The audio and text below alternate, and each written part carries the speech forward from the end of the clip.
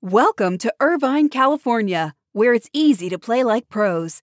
At the heart of Irvine's competitive culture is Great Park, the region's premier 194-acre multi-sport complex, equipped for youth teams to Olympians and everything in between.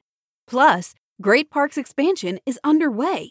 With near-perfect weather and a thriving sports scene, Irvine is the place to play. Visit DestinationIrvine.com for more information.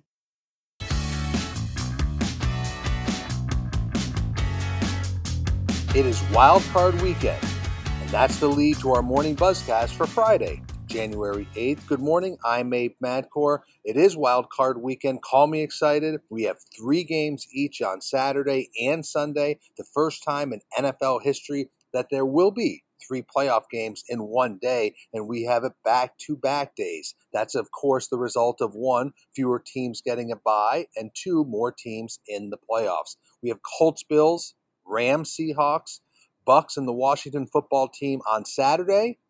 And then we have Ravens, Titans, Bears, Saints, and Browns, Steelers on Sunday. The Browns game still on, but the NFL surely holding its breath after 2 more Browns players went on the COVID-19 reserve list on Thursday, and team facilities remain closed. It had to be tough preparation week for the Cleveland Browns. Here's what you can expect in terms of playoff attendance. The Bills will have 6,700 fans at Bills Stadium in the first playoff game in that market in 25 years. There will be no fans in Seattle and no fans in Washington. There will be about 14,500 fans on Sunday in Tennessee. There'll be less than 3,000 fans at the Saints game on Sunday. Remember, the Steelers had asked state officials to allow around 6,500 fans into Heinz Field. That would be about 10% of capacity. That request was denied, meaning that there will still be about 2,500 fans. Those are friends and family at Heinz Field on Sunday night. Like I said, ahead of the first home game since 1996, the Bills are close to landing a new naming rights sponsor for Bill Stadium, according to our Ben Fisher. He reported this yesterday that an announcement on a new naming rights deal could be coming soon.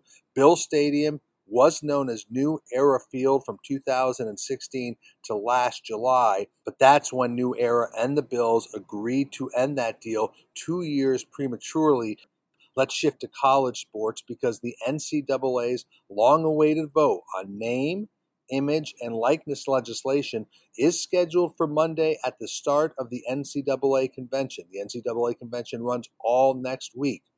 But our Michael Smith reported yesterday that sources are telling him there is ongoing conversation about tabling the vote. Now, the name, image, and likeness is part of a 125-page agenda, but some members of the council have questioned whether they should move forward with the NIL vote on Monday, given all the legal challenges that the NCAA currently faces. Remember, the Supreme Court is looking at name, image, and likeness legislation. The College Athlete Bill of Rights on Capitol Hill. There's 5 states that have already signed NIL laws, so many feel there's too much that can change.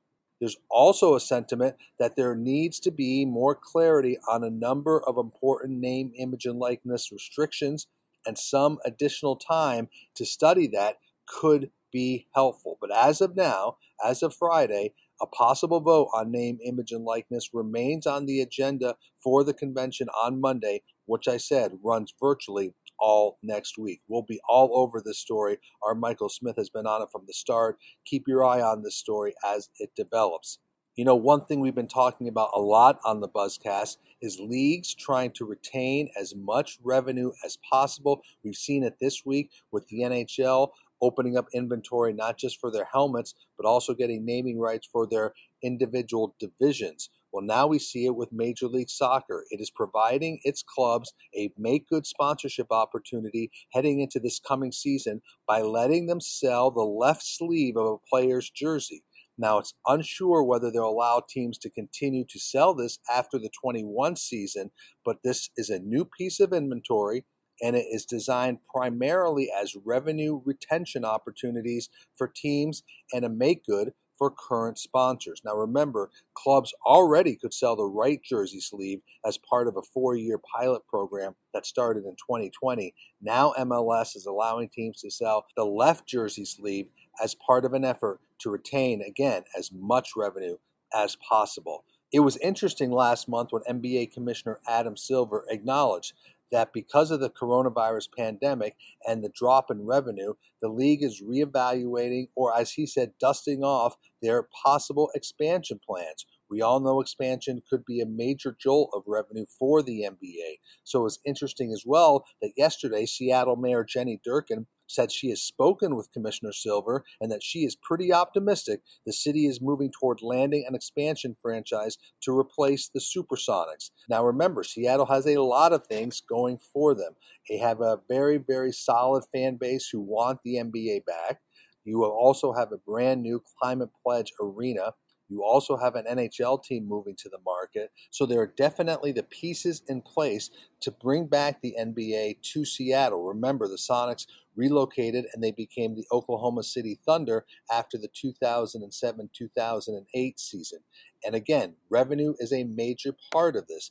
Insiders, and ESPN has cited this as well, believe that an expansion franchise could start at the price tag of $2.5 billion, which would, of course, be split up among all the other member clubs. Let's move to the CFP on Monday night. Ohio State coach Ryan Day said yesterday that his team is on track to play in the CFP National Championship game against Alabama on Monday night, despite the ongoing coronavirus issues impacting that team. Day did say his Buckeye team would have plenty of players available, and that counters the buzz earlier in the week that one of the team's position groups had been really impacted by positive COVID tests. But right now, Ryan Day says they are ready to play on Monday night. In addition, CFP Executive Director Bill Hancock was a guest yesterday on our SBJ Unpacks podcast with Andrew Levin, and he told Levin that he is hopeful and confident that the game will continue on Monday night. And finally, we'll end with this. It seems every day on the Buzzcast we're talking about a new game, a new gaming deal, a new deal between a betting operator and a league. Well, we have another one today as DraftKings will accept wagers on Saturday's Drone Racing League season finale in the 5 states in which action can take place. This is part of a deal announced today that makes DraftKings the official sports betting operator of the Drone Racing League. So a big deal for the Drone Racing League. That, of course, is now led by Rachel Jacobson. And I found this interesting. DraftKings cites consumer research showing that Drone Racing League fans are 3 times more likely to bet than fans of major pro leagues, and they're 90% more likely to be interested in sports betting than the average global sports fan. So fans of the Drone Racing League certainly over-indexing in their interest in sports betting, and that is obviously a reason why DraftKings saw an opportunity with the Drone Racing League. So that is your morning Buzzcast to end the week for Friday, January 8th. Again, wild card weekend this weekend. Then we've got the CFP National Championship game on Monday night. So a couple of fun days around the sports world. I'm Abe Madkour. Hope everybody stays healthy, stay safe, be good to each other, and I will talk to you on Monday. Have a great weekend, everybody.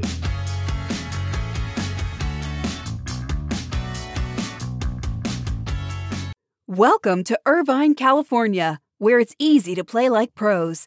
At the heart of Irvine's competitive culture is Great Park, the region's premier 194-acre multi-sport complex, equipped for youth teams to Olympians and everything in between. Plus, Great Park's expansion is underway. With near-perfect weather and a thriving sports scene, Irvine is the place to play. Visit DestinationIrvine.com for more information.